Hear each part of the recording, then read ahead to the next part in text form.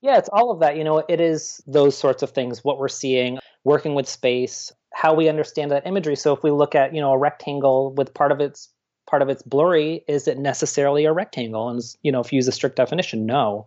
But we understand it as such, and we're able to determine that it is based on the visual information that we're given. And that's a parallel to, the things that I've talked about, being a queer person of color. It's a parallel to those sorts of experiences that I've had where I'm read in a specific way, or where I read myself in a specific way, and what is the correct way? What is the right way? And is there a right way?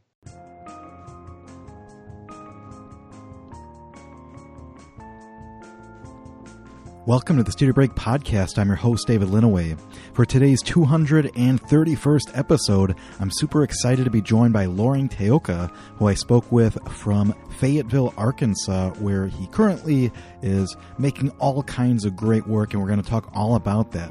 What's really exciting about this work is, aside from a variety of different processes that include airbrush and vinyl cutting and stencil use and even some hand painting in some recent work, is the way that it's influenced by Loring's background, his interests in movies, games, his identity as a queer artist of color, and we talk all about the way that finds its way into the work, and of course we talk about that in great length and detail. So please stay tuned for all of those wonderful details. And while there's plenty of images to scroll through on StudioBreak.com, be sure and check out Loring's website at loringteoka.com, and of course follow his Instagram account, Loring Teoka. If you happen to be in Dallas, you can also check out his work as part of a group exhibition, a summer collective, at Gallery Urbane in Dallas. So check that out if you can, and there'll be a link posted on Studio Break to the gallery. Just a quick reminder, too, I was just alluding to the online gallery on StudioBreak.com that's part of this interview, so be sure and check out StudioBreak.com. Again, we've got various slideshows of previous guests, each with images of their artwork, links to their websites for more information. You can, of course, listen to the interview right in the default player, or click those links, subscribe to the podcast in Apple Podcasts, Spotify, or Google Play, so you can listen where you like. And, of course, you can find us on social media, so be sure and like our Facebook page. You can follow us on Twitter at Studio Break, and, of course, on Instagram at Studio_Break. And with those quick announcements out of the way, let's dive right into this interview with Loring Teoka. Stay tuned. Welcome to Studio Break, Loring Teoka. How are you this morning? I'm well. How are you? Excellent. We're all coffeeed up. We were just talking about that a little while ago, or at least maybe I didn't confess. I'm going to be nice and jittery for this one. Me too. We were talking a little bit too about maybe your background, and obviously we're going to dive into.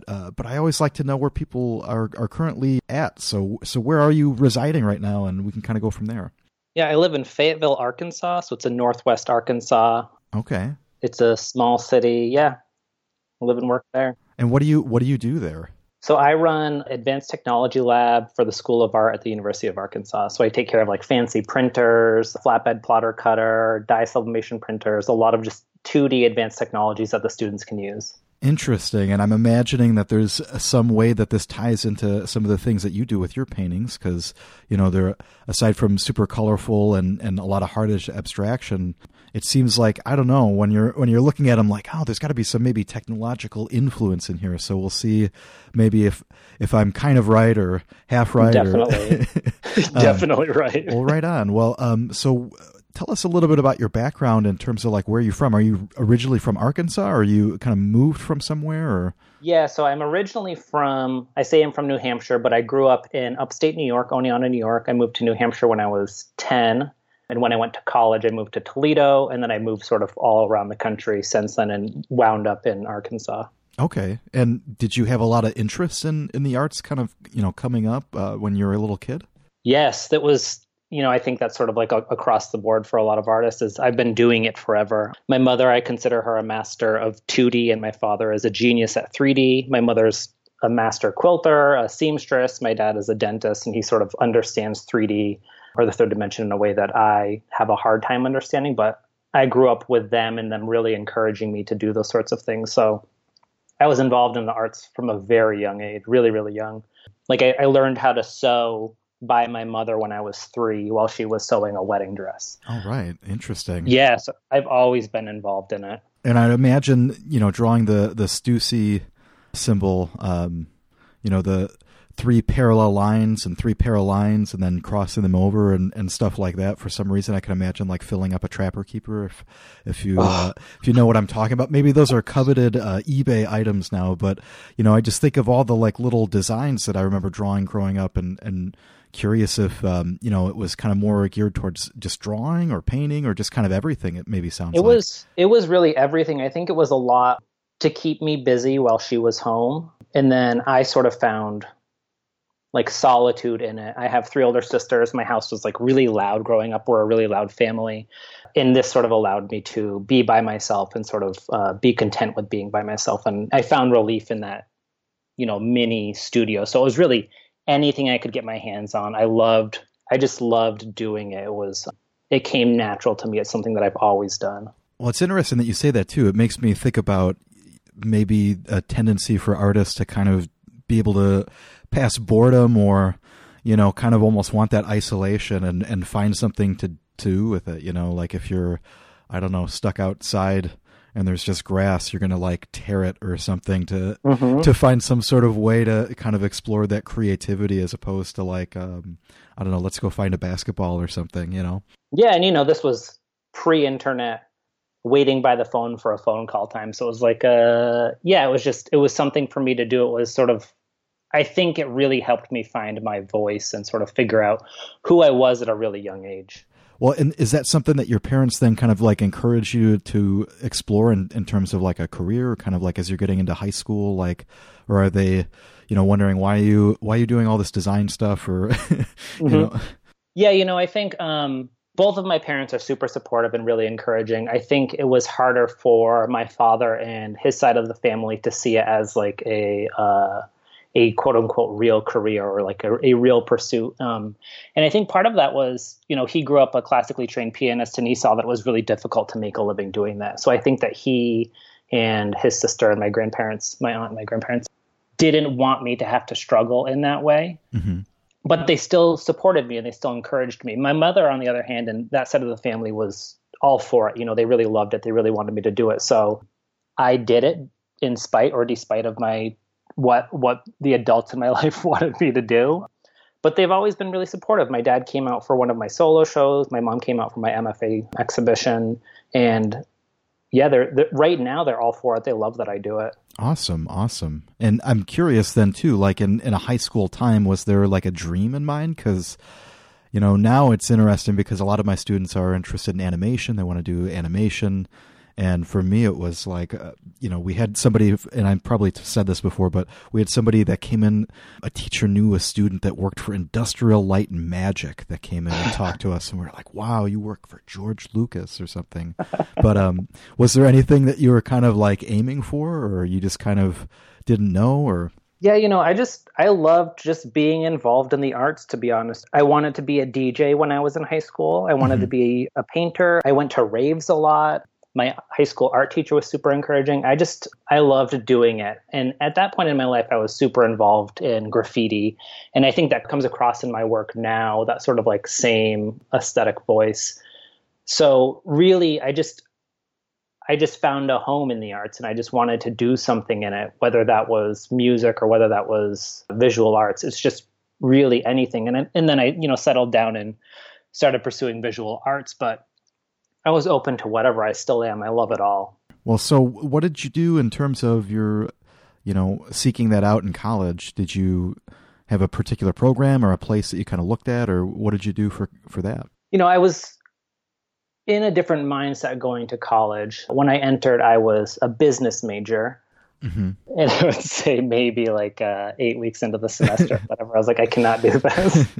This is not for me. So I switched to a liberal arts degree, which really let me pursue a lot of different things in undergrad. There was no specific one thing that I had to be set on. So I focused on art, Spanish, and women's gender studies were the big things that I sort of left undergrad with and were super formative to what I do now. And where did you study?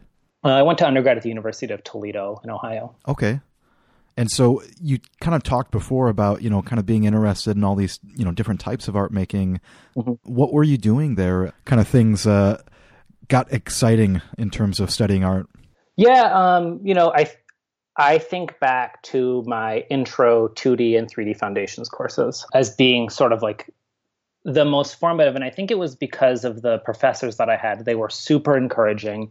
They showed me that I could do this as a living, that I could pursue it, and that it's like it's a fulfilling career path. So I really credit them with me doing what I'm doing now. And then I just did whatever I wanted to do. I took mainly metalsmithing and jewelry classes, but I was never particularly interested in a material or a process. I've always been more focused on the idea behind the work and what informs it and sort of what motivates me or what motivates another artist to make the work. And that's something that I try to convey to students when I meet with them now is that, what is the most appropriate way to communicate your idea? What is the best way to do this? Is this a proper channel? So I've never really felt tied to a specific media, despite what classes I've ever taken. And how did you wind up, leaving, that pursuit, if you don't mind me asking? Because again, it's probably something that, if somebody were to see your work now and, learn that you started out as a metalsmith, they kind of be surprised a little bit in that regards. I never really adhered to like specific conventions of what metalsmithing should be. So when I went to graduate school, I rarely did things that would be like considered traditional. I was more interested in, again, the idea behind the work. So I did drawings, I did video, I did installation, sculpture, really anything to find how I wanted to communicate. I think that was a little difficult for some of my professors in graduate school that I wasn't adhering to like specific notions of traditionalism, I guess. But it allowed me to sort of like find my voice and figure out who I was and my point of view. And I really credit graduate school as being this catalyst for that. I trust myself. I know my work better than anyone else. And I think I found that in that program. It sounds like then that in graduate school, it was really like when you kind of really, tightened up and figured out exactly the kind of things that you maybe wanted to explore, or at least kind of, brought that into a narrower focus, which is pretty normal. But, I'm especially kind of curious just to think about even just like maybe the work that you applied to get in with. Was it kind of like you were just describing, a variety of different things, like you're a mixed media artist kind of applying? It was really tightly curated, made within a really short period of time. I wanted my portfolio to have a focus. But I have since wiped the internet of that work because it's so bad. It is just like absolute trash. But I'm okay with it. But it was like really tightly curated because I wanted to get into a specific program. But I don't think that's representative of what I do now or who I am. Sure. I think it was a means to an end. It was a way for me to get where I wanted to go. Well, and it's always interesting too, because as I talk to a lot of artists, they explain something kind of similar, they'll be like, oh, I, went into this figurative painting thing for a number of years and now I don't do figurative painting at all, or, something like that. Mm-hmm. But I'm curious then too. So like, you're starting graduate school. Were there any artists that were, particularly, I guess, important to you? You described a little bit about that informally, the way that you like to research and kind of study, and how you had a lot of opportunities to do that in undergraduate. Who are some of the artists that you kind of were drawn to or kind of, looking at? And by the way, the artist that I wrote down when I was looking at your work earlier at some point was Kenneth Nolan, just because there's kind of like these really kind of blurry aspects and then, tight, hard edge kind of geometric aspects to some of your more recent work. Yeah, I love Kenneth Nolan. Great. I love it. I'm into it. I think for me, the number one has always been Dan Flavin. He's always been sort of my go-to. It was the first work I fell in love with. It moves me now. There was something about doing so much with so little that really, it like spoke to me conceptually. It spoke to me aesthetically. It really spoke to who I am. Mm-hmm. So Dan Flavin I hold him dear forever and ever. Kara Walker was a huge, huge inspiration for me, and Tara Donovan. And then there are other people that have since taken over. Taba Auerbach is my number one. I love her. Her work is great. Liz Deschênes, Sarah Oppenheimer, Anne Hamilton, Agnes Martin. Those are all my top artists. I just go gaga over those people. Awesome. Interesting. And again, obviously with Flavin, there's certainly a colorful aspect that I can easily see kind of being brought over. And I guess to kind of go back again to what you were just talking about then. So you're in graduate school, everybody's, smacking you down and telling you not to make this work anymore. What kind of things were you doing? Because I would imagine, again, describing that kind of research side of it, or just kind of being willing to kind of pursue anything, I would imagine you had a lot of things that you were trying out, especially just having such a wide range of artists that you're interested in. I think back to my thesis show, it's the first body of work that I'm proud of. And they're small scale sculptures. They're sort of like John Chamberlain-esque. They're small, crushed, painted completely white, hung in an installation sort of equidistant around the gallery wall. And it was sort of like this experiential thing, but there were these objects, small scale sculptures.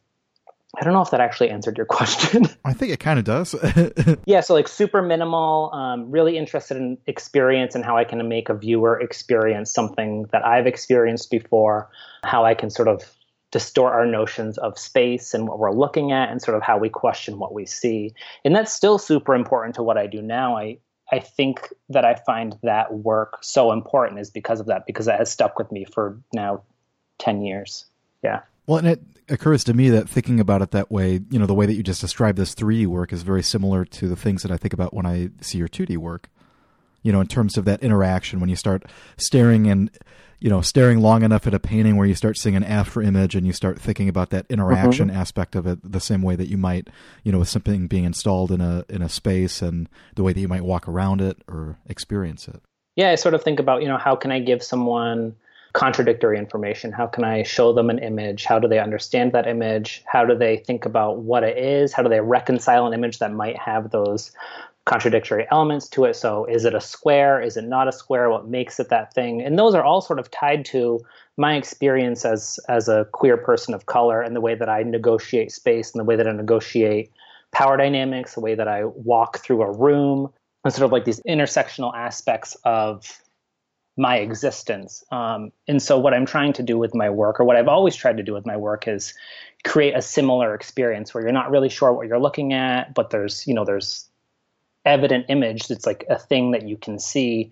But how do I sort of subvert that notion? Again, it's always interesting to think about how our relationship to the work kind of matches expectations for people that are going to see it, because sometimes it really matters that they get certain things and maybe other things aren't as, I guess, maybe obvious, or, it's interesting because there's always kind of like a interesting relationship when we even think about the viewer. A lot of times I've talked to artists that, that's their primary thing that they're talking about, is trying to communicate something. And then there's other times where people, honestly, I feel like it's an afterthought, like, oh yeah, some people like this, Yeah, it's I want to make things, this work is for me, and it's sort of my way to process my experiences and how I sort of move through the world.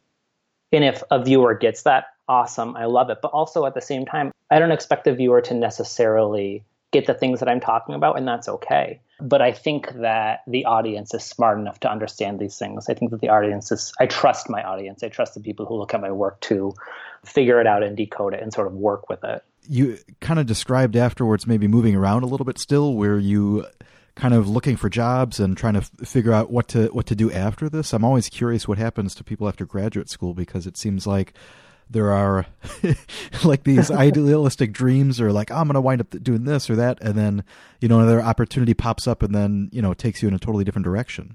Mm-hmm. So after graduate school, I moved to Lincoln, Nebraska, where my partner was finishing graduate school. They went to school at the University of Nebraska-Lincoln. And I moved up there because it was super cheap and I didn't have a lot of money, and it was a good place for us to sort of hang out for a few months.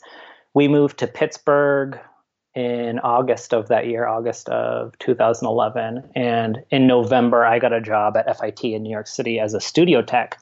So I moved to New York City and lived there for a year and a half. And then my partner was a sabbatical replacement in Syracuse. They moved to Penland, North Carolina to work at Penland School of Craft. I moved down there. Then they got a tenure check job here at the University of Arkansas. So within, I think, maybe like 5 years of finishing school, I had lived in, I don't know, like 10 different places. Well, that's got to be pretty awesome too, just to think about, starting over. I kind of again, went nowhere fast, I feel like, in some regards, but I did get like a number of residencies. So it was kind of fun, traveling and then kind of being in new places to kind of, I guess, kind of shake something loose a little bit, or at least kind of make me think about my work in a different way. I would imagine that's something that if you're always moving studios or projects, you're adapting to a lot of different types of ways of making work. Mm-hmm. Yeah. And that was something that I never really thought affected what I do, the place that I'm living. But being in Arkansas and having a lot of space has certainly changed how I'm able to make work and the way that I approach my work. And I think back to living in New York City where I had no studio space, I worked primarily on the roof of my apartment, and I worked with reflective Mylar because I could roll it up and store it in my closet. So, it was predicated on, or what I was making was based on the space that I had available. I think that goes back to like figuring it out.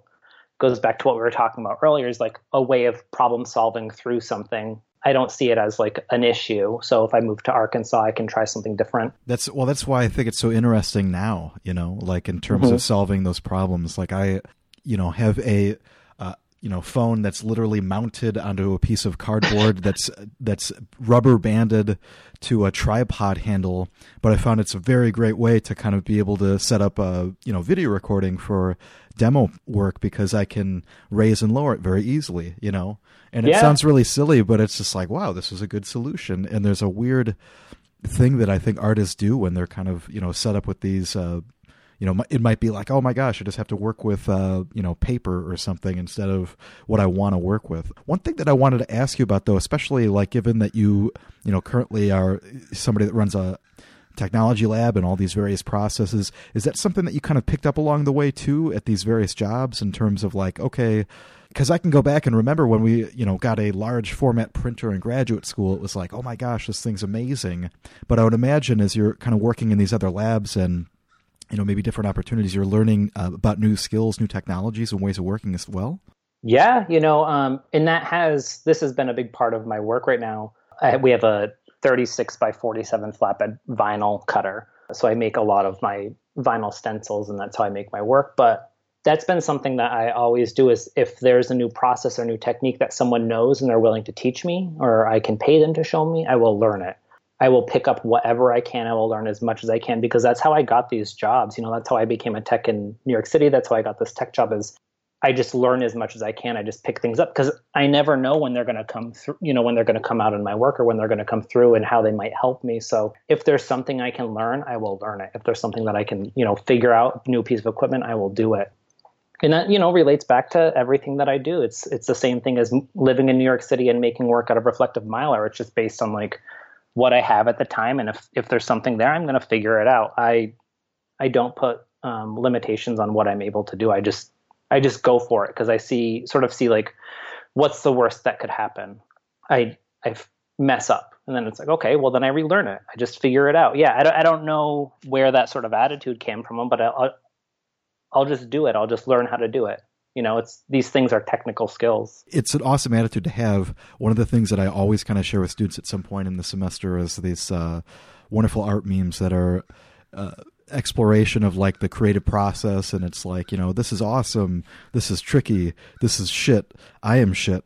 This might be okay. This is awesome. Like I think that everybody kind of goes through some semblance of that, and maybe it's a little bit too of just kind of having such a foundation in those maybe technical processes. It sounds like, again, you're kind of always more interested in what the outcome was, and that was maybe what was driving it. But having a technical background in all these different processes, I'm sure kind of maybe give you some comfort in thinking, okay, no, I can resolve this if this doesn't work a different way. Yeah, and I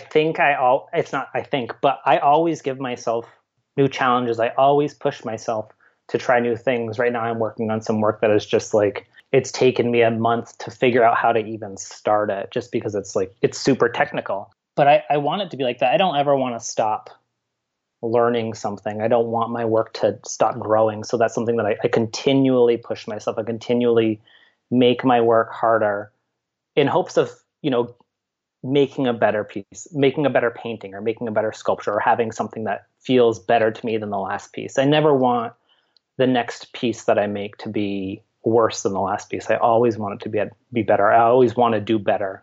And I think I always can. I think that's that's part of being in the arts, is that I push myself and that I challenge myself and I challenge my peers and my peers challenge me to do better and be better at it and sort of problem solve my way around that. So to dive into kind of more recent work, and again, this is all stuff that hasn't been scrubbed from the internet, so it's stuff that you probably like. You know, it's interesting, though, obviously, to see, you know, your most recent work, especially, it's so colorful. So going back, you know, into maybe some slightly older work on your site, you know, we've got a whole series of these, you know, grayscale paintings. So, you know, again, I don't necessarily want to talk about every single entire variation of these, but I want to definitely break some of these down so that you know, people can think about some processes. So, and I would imagine some of these carry over into more recent work too, but maybe just start out by just explaining that process a little bit. I'm curious, like, are these all like then designed in some way digitally before they're explored as a physical manifestation? That sounds so great to say.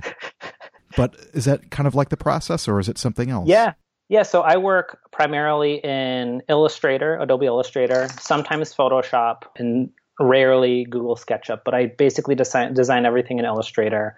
And when I was first starting out, I would design and then I would use masking tape to make these shapes and paint gradients, which goes back to my history as a graffiti artist using an airbrush.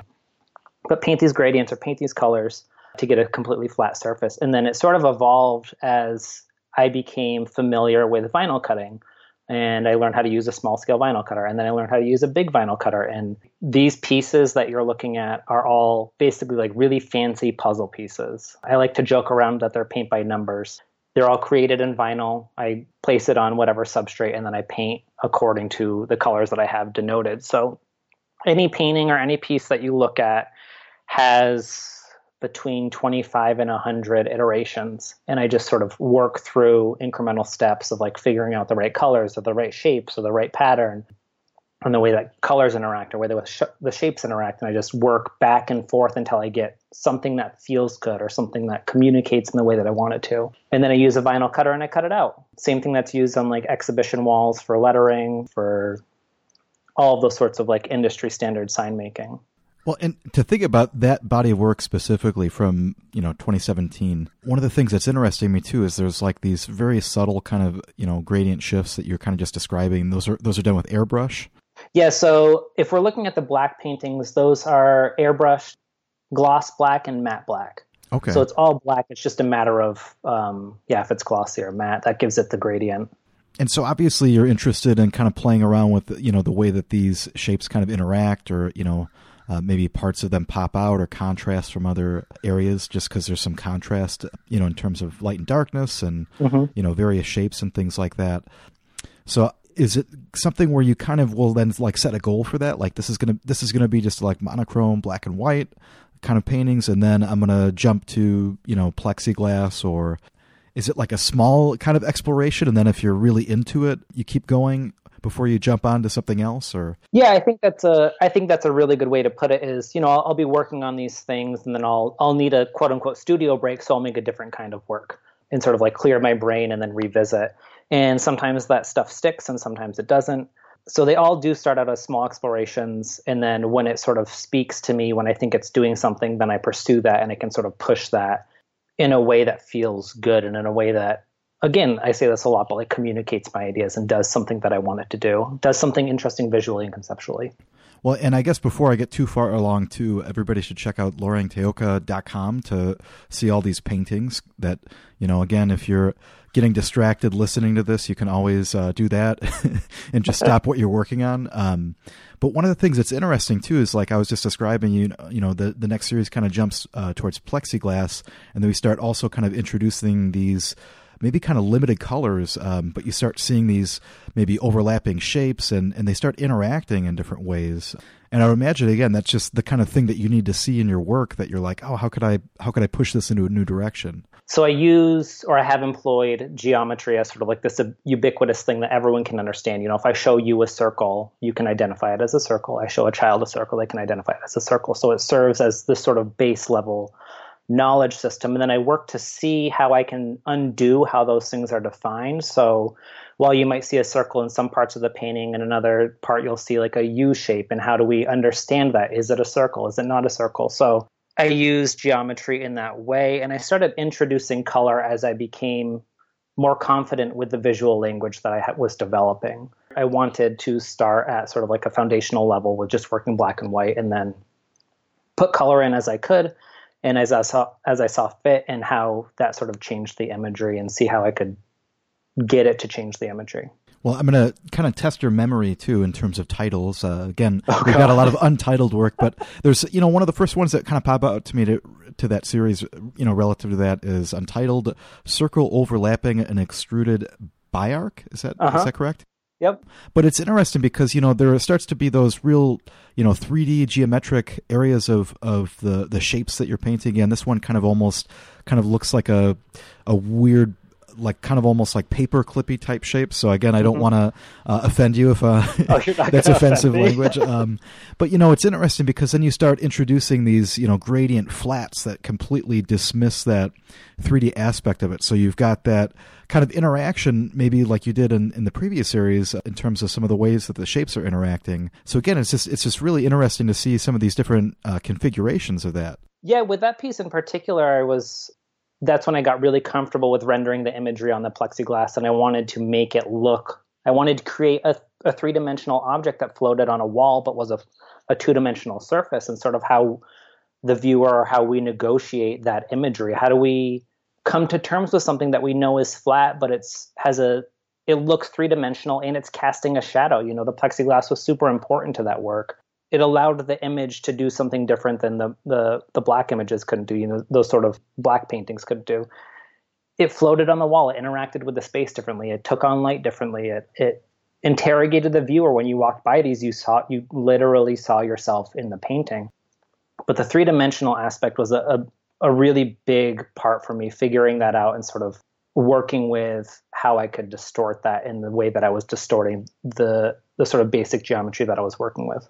I was going to say it'd be really interesting to see these in a space and see them lit, because I would imagine there's going to be some, color that kind of almost glows off the wall too, if they're kind of lit in the right way as well.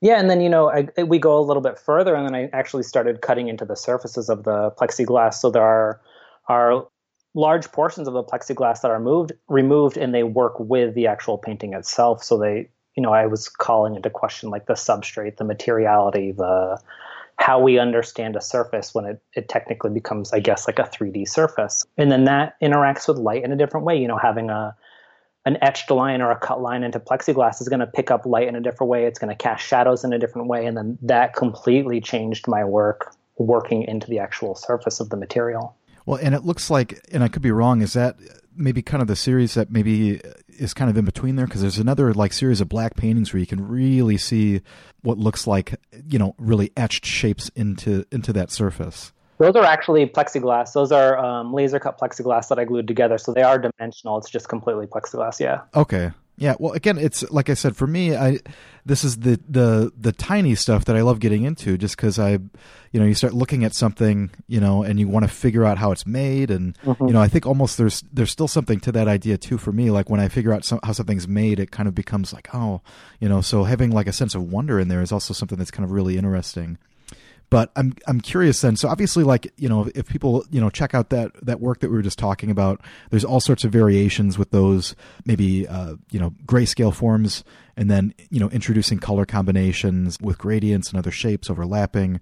We're talking about all these, the way that they shift and change as you're moving around them. What was the change that you were just describing? Was it the series that comes after that? Yeah. So this sort of goes back to what we were talking about too, is I was taking a break from making those paintings, and I had some black plexiglass sheets, and I said, well, why don't I laser cut these, try to do something similar?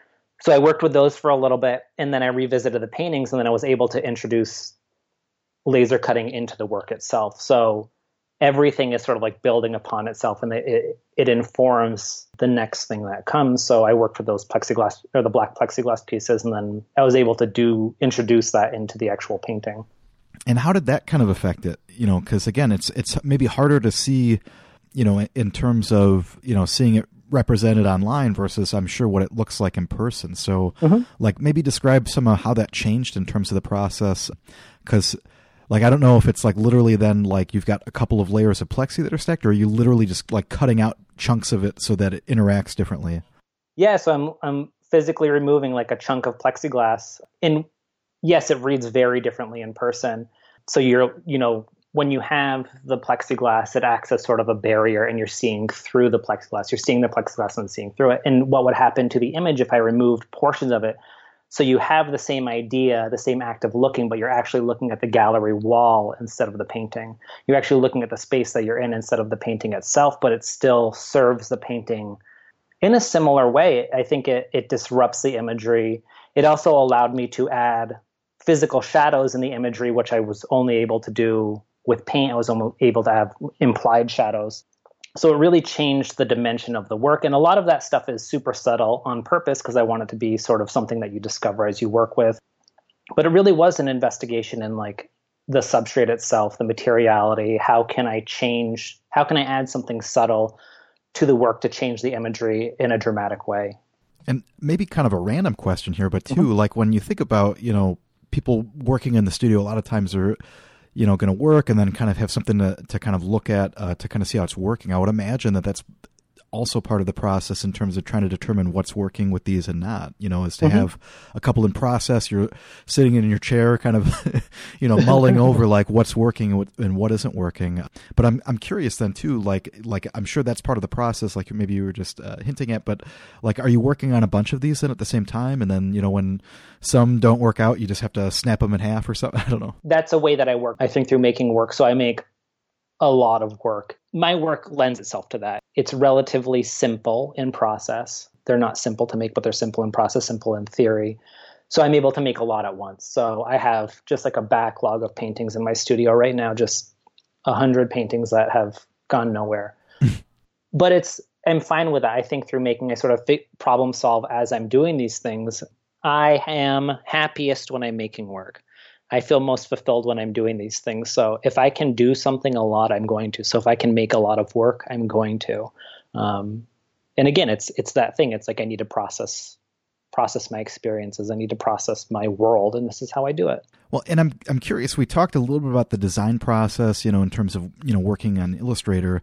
But I'm curious too, like if there's other stimuli that kind of lead you towards colors, because I immediately start thinking of like candy wrappers and these weird, almost like candy-like shapes, because there's a lot of color that's kind of more pastel. But then I also think about, oddly enough, like funky like 70s rock albums or something like that, or the kind of color schemes that you would have. And maybe that's because there's so many like gradients, or I years ago saw it was like a poster exhibition from like the 60s and 70s, and like all of these silk screening techniques and stuff like that, and the colors are just like kind of ridiculous. So I'm especially curious, like, is that something that kind of comes into play in terms of like trying to visualize what they kind of like look like in your head, or are you kind of reacting to just working them out like digitally, or where do the color combinations kind of move towards, or at least from, I guess?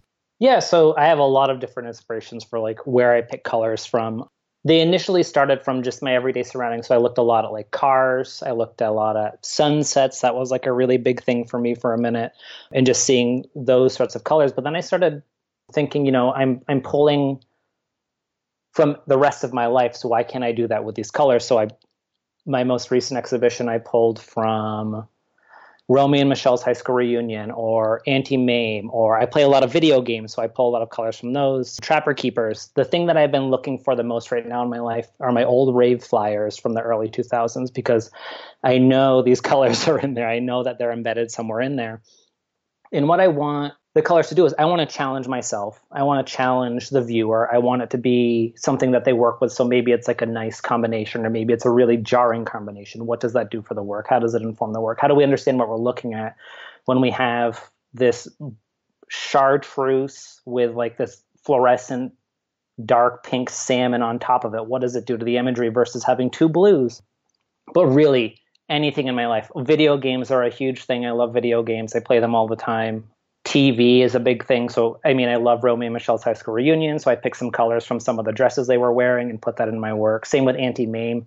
Pick some colors from that movie and sort of put them in there and see how I could work with them, see how I could get them to do the things that I wanted them to do. Well, it's interesting too, because I don't know why that, like, when I see some of these, I start thinking nostalgically about something, and they're very approachable, I guess, is maybe a good way of saying it. It's not something that it's going to be so jarring that you kind of want to walk away from it. They seem very inviting. And I would imagine, seeing them in a group also kind of like extends that idea. Mm-hmm. One of the things that I think is really interesting in terms of the compositions is that, when we started kind of, looking at some of these slightly older works, it's mostly focused on these shapes. And then you start kind of, playing with these different processes, and they start to become like, these fragments, or maybe like zoomed in on parts of Trapper Keepers or various designs or something like that. And so that starts to become kind of interesting too, because they almost kind of remind me of like what they would have as like a virtual, digital landscape, for like headsets like back in the 90s or something like that, like they start to kind of have like these planes that they're sitting in, but then there's these fragmented shapes of colors. And I'm curious, is that just like a device to kind of explore like a new, formal exploration of these, or is that something that is kind of also kind of guided by, your interest changing? Yeah, I think it's guided by my interest changing. I had these images sit directly in the center of the painting, and then I started to move them off the surface, and then I sort of started thinking about patterning and how patterns play, both like visually, but as, like how we learn as like an act of a pattern, a repeated pattern, we pick up certain things. So I wanted to work with the imagery in that way and see how, if I take the shape and I move it off of the edge of the plexiglass and repeat it on the other side, are we able to finish, quote unquote, finish that image in our head? Are we able to determine what it is or what it was or what it could be? I started taking this imagery apart and placing it different places on the canvas or different places on the plexiglass, and looking at it in that way and seeing what our expectations were and how we finished the image and how we understood what we're seeing.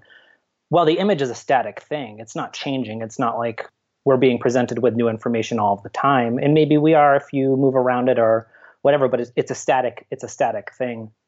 And I wanted to work with that. I wanted to sort of subvert our notions. I wanted to see how that changed what we're looking at, or how I understood what we're looking at. Well, and I love the way that the color keeps kind of shifting too, because there's one that I don't believe there's a title for, but it kind of incorporates a nice, complementary setup of these violets and yellows, but they also kind of move towards yellow greens and yellow orange.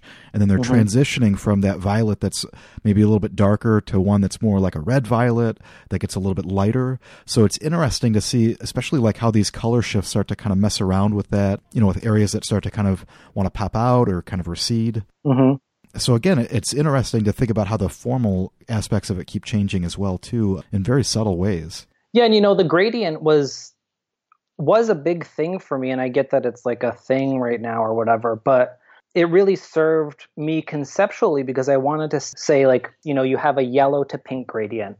At what point does the yellow become pink, or what point does the pink become yellow? There are infinite number of colors between those two, and it really, for me, froze that transitional point. It really froze that experience of existing between identities, existing between these polar opposites, or what is deemed as polar opposites. So while I love a gradient, I will, I love a gradient. I'll go for a gradient any day. It really was primarily a conceptual thing that I wanted to put into the work. Well, and again, that's interesting to think about, in terms of trying to, what we were talking about earlier is to, communicate something and, where that lies in relationship to the viewer. And, it kind of keeps getting pushed, I would imagine then in that series that comes afterwards, which is, a series of paintings that kind of go back, well, I guess not that far, but they're kind of more of these solid kind of object-like things, but then they get distorted where there's like one side that looks very clear and in focus, and then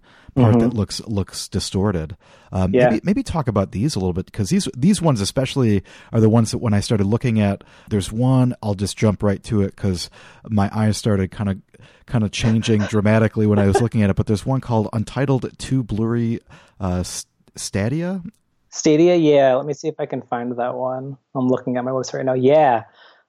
It's the pink with blue on top, right? Yeah. I mean, again, when you start looking at it, you start, seeing this vibrant color, but then you start seeing almost after images of different colors as you're kind of like moving away from that focus of the center. This piece was really important for that show, which was last year, I think, at this point. I don't really remember. Maybe this year.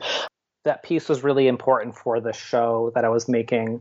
It has these two blurry shapes, but one is sort of pushed back in space by the same shape that it is. So it's pushed back in space by the outline of a stadia. So I had a stencil that I put on. I airbrushed that portion of the stadium, and I airbrushed that same thing on top of it after I took the stencil off. So it created a different kind of depth within the imagery.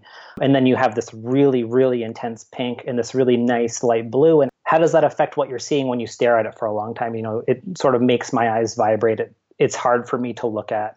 And I think that's what I was going for with that piece. There's a lot of them that have that kind of division where there's something that's clear and in focus versus something that isn't. There's another one called Blurry Square number 2, which does it really successfully. But I guess, especially with that one, I'm kind of curious, relative to this process, maybe you describe it, because I have a hard time trying to describe what I'm saying, but maybe kind of talk a little about that idea of layering in the work, because it wouldn't be necessarily apparent to somebody that isn't making it, how many layers it takes to get that effect. Yeah, so if we're looking at the Blurry Square number 2, it's sort of like that reddish brown with the blue on top.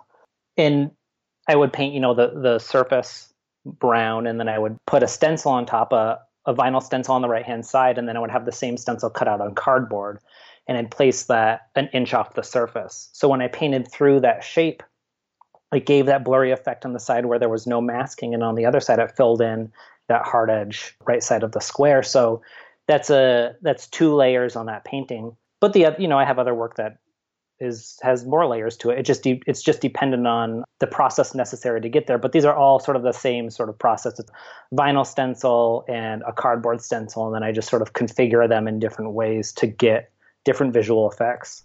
Are there any ones from that series that you particularly like? I'm sure you like all of them, by the way, but there's 3. There's sort of like this mint on top of orange. There are 2 rectangles. There's really nice maroony red on top of a peach, and then there's the chartreuse with like the fluorescent red on top. And I think that one, Blurry Rectangle number 2, that's probably my favorite one out of the grouping. I think that it does something really interesting. It's a nice balance of hard and soft. It's like tart. It's hard to look at. My friend described it as violently queer, which I'm super into. This imagery is like, it's simple, but I think it does a lot. And that's what, that's why I love Dan Flavin. I want to be able to do something along those lines, or I wanted to be able to do something along those lines with this work. So yeah, those top 3 of that series are probably my favorite. And I think there's, I like the idea. We talked a little bit about color earlier, but I like the idea of like, what's a good color for a painting? What's a gross colored painting? What can I do to make something that might not be super aesthetically pleasing? And what does that mean? Working with quote unquote ugly colors. And I think that's what I wanted to do with the blue and orange. I wanted to make something that was hard to look at. I wanted to make something that was, might not necessarily go together, and see how I could get it to do that. See how I could make an image that did work well, even if those colors are really jarring. But, there's parts of them that are really in focus, and then there are parts that kind of look blurry. So there's parts that look recessed, and then there's parts that sit on the surface. And I'm just thinking about it relative to some of the things that we've talked about relating to the viewer, or, maybe even playing around with this idea of things not being what they seem, Yeah, it's all of that. It is those sorts of things, what we're seeing, working with space, how we understand that imagery. So if we look at, a rectangle with part of its blurry, is it necessarily a rectangle? And, if you use a strict definition, no. But we understand it as such, and we're able to determine that it is based on the visual information that we're given. And that's a parallel to, the things that I've talked about, being a queer person of color. It's a parallel to those sorts of experiences that I've had where I'm read in a specific way, or where I read myself in a specific way, and what is the correct way? What is the right way? And is there a right way? Well, and it makes me think about like the times, that we're in, as weird as they are. I do think that there are obviously times that were much worse previously, but I don't think that there's anything that's as defined. You know what I mean?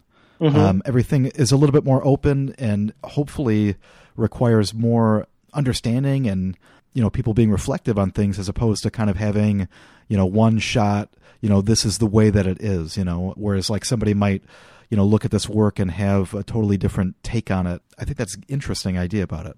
Yeah, and I think that's a great thing. I'm always critical of myself. I'm always critical of my actions. And I think that, especially right now, that's an important thing to be doing, mm-hmm. to sort of investigate those things and investigate why we feel the way we feel and why we think the way we think. And that has always been a part of what I do. It's investigating who I am and what I think. And again, like reflecting my experiences and did I do something the right way or did I handle something the right way or what's the best solution? What's the better way to do this? And continually pushing my work and continually pushing myself to be a better version of what I am. No, I think that's great. And I guess before we kind of slowly approach, the end of this, I want to definitely talk about kind of the most recent works, which again, these are all gouache on paper. Yeah. Yep. And so is there anything, different in terms of the approach to these? They look way more complicated in terms of laborious work, which you can let me know. Before we were quarantined, before we were in a pandemic or as we were getting into a pandemic, I met with one of my friends, Raina Young, and she was working with gouache. And I said, hey, show me how to use this. I've never used it before.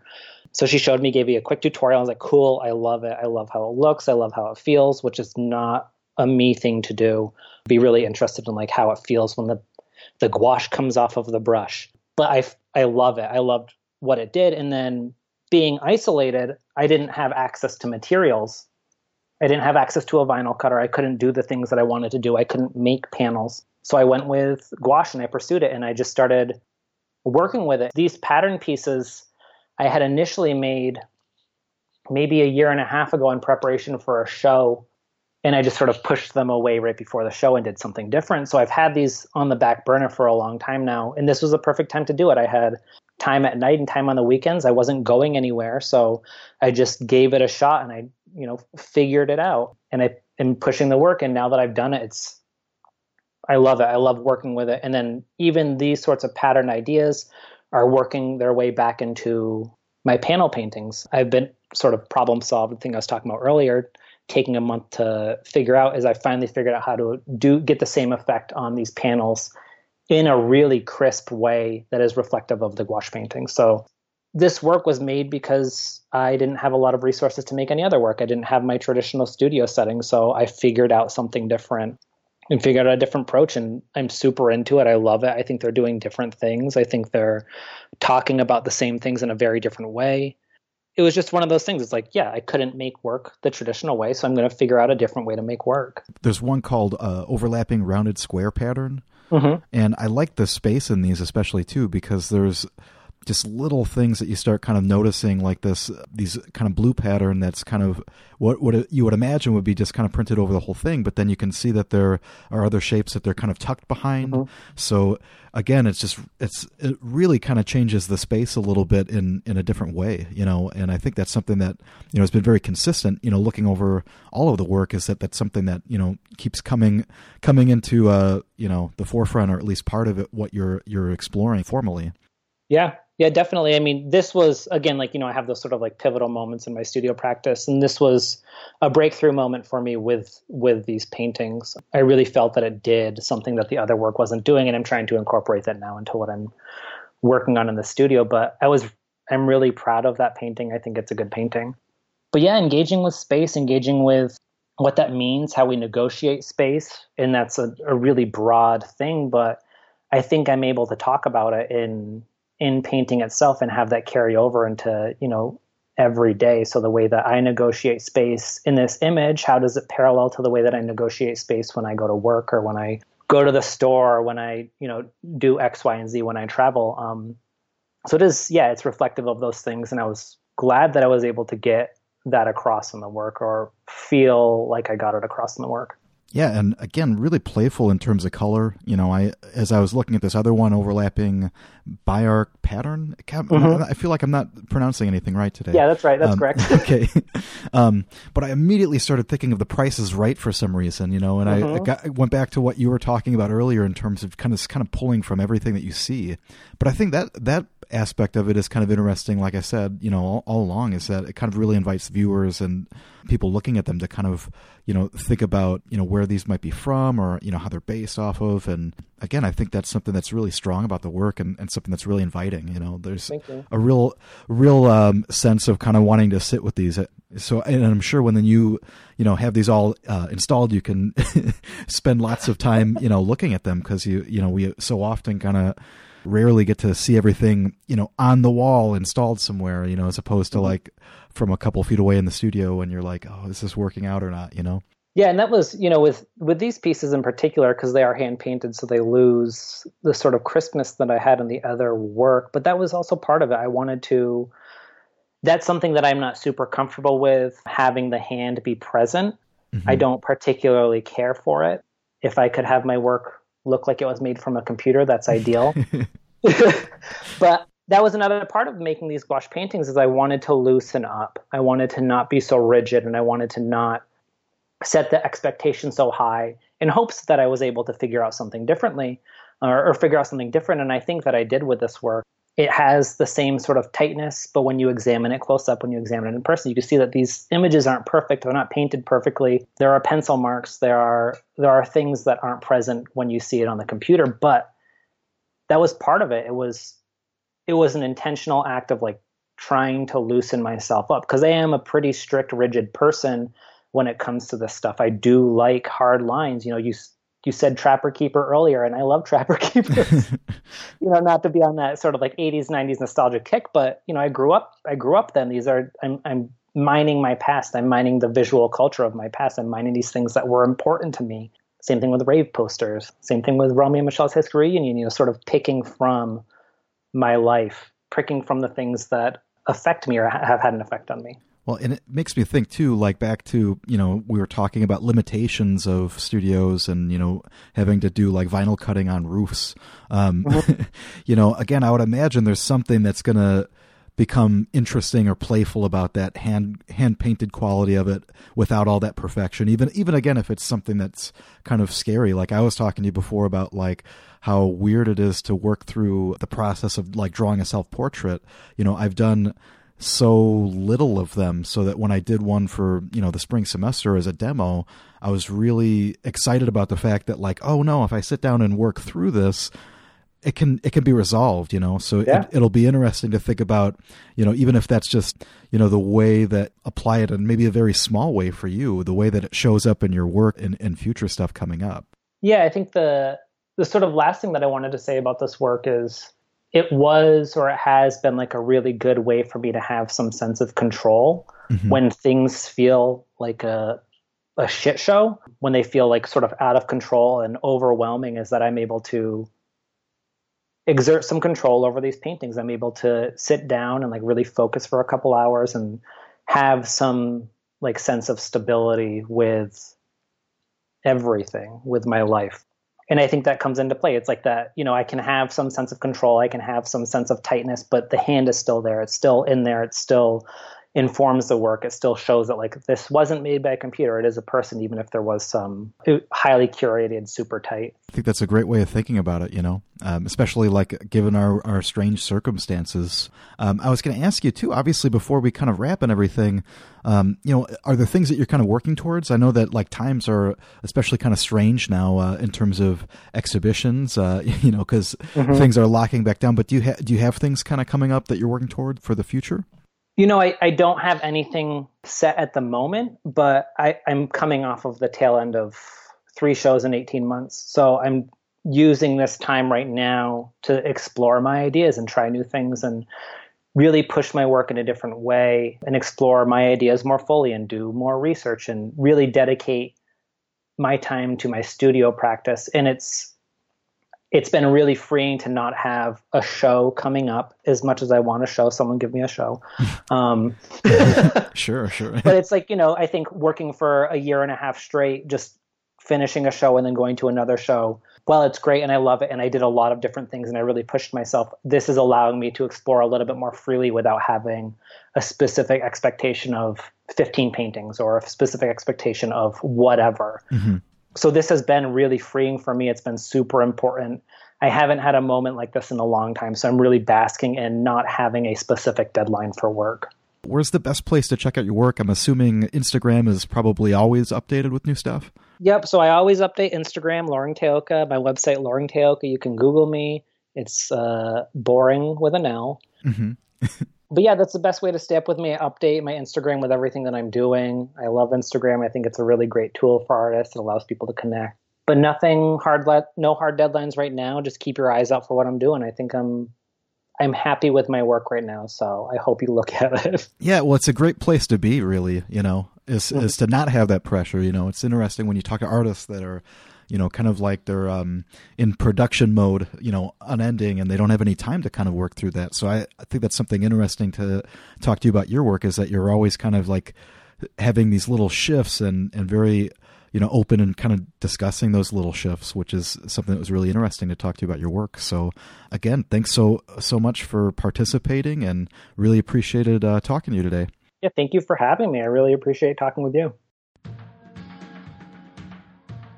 Thanks so much again to Loring for joining me. It was a blast talking to you about your work. Go and visit loringteoka.com. Follow Loring on Instagram at loringteoka, and check out his work through Gallery Urbane. Again, he's part of a summer collective show there, and you can also find out more about upcoming solo exhibitions as well. Once again, that's Gallery Urbane in Dallas, if you want to see more work in person especially. If you just heard your first Studio Break podcast, I hope that you enjoyed it. And if you want to check out more, visit studiobreak.com. Again, as I talked about earlier, we have a bunch of archived interviews that you can go through. Again, each of our posts have images of the artist's artwork, links to their website so you can find out more information. You can, of course, listen right there on studiobreak.com or wherever you subscribe to podcasts. So you can find us in Apple Podcasts, Spotify, Google Play. So be sure and subscribe there. Leave a review if you like it. That's always appreciated. And, of course, you can easily say hello on social media, so be sure and like our Facebook page. You can follow us on Twitter at Studio Break, and of course on Instagram, be sure and say hello at @studio_break. Let me take a second to thank Skylar Mail, who provides the music to Studio Break. You can check out his work at skylarmail.net, and of course, if you want to see some of my paintings, davidlinaway.com is your best bet. There's plenty of work up there to check out if you're always curious of what is it that I do, or maybe you haven't done it before, or anything like that. It's davidlinaway.com, and you can, of course, find me on Facebook or on Instagram at davidlinaway. And with those announcements, we are wrapped. I really hope that you enjoyed today's episode as much as I did. I hope that everyone is out there staying safe and productive in their studios and doing well, making amazing work, and we'll talk to you real soon.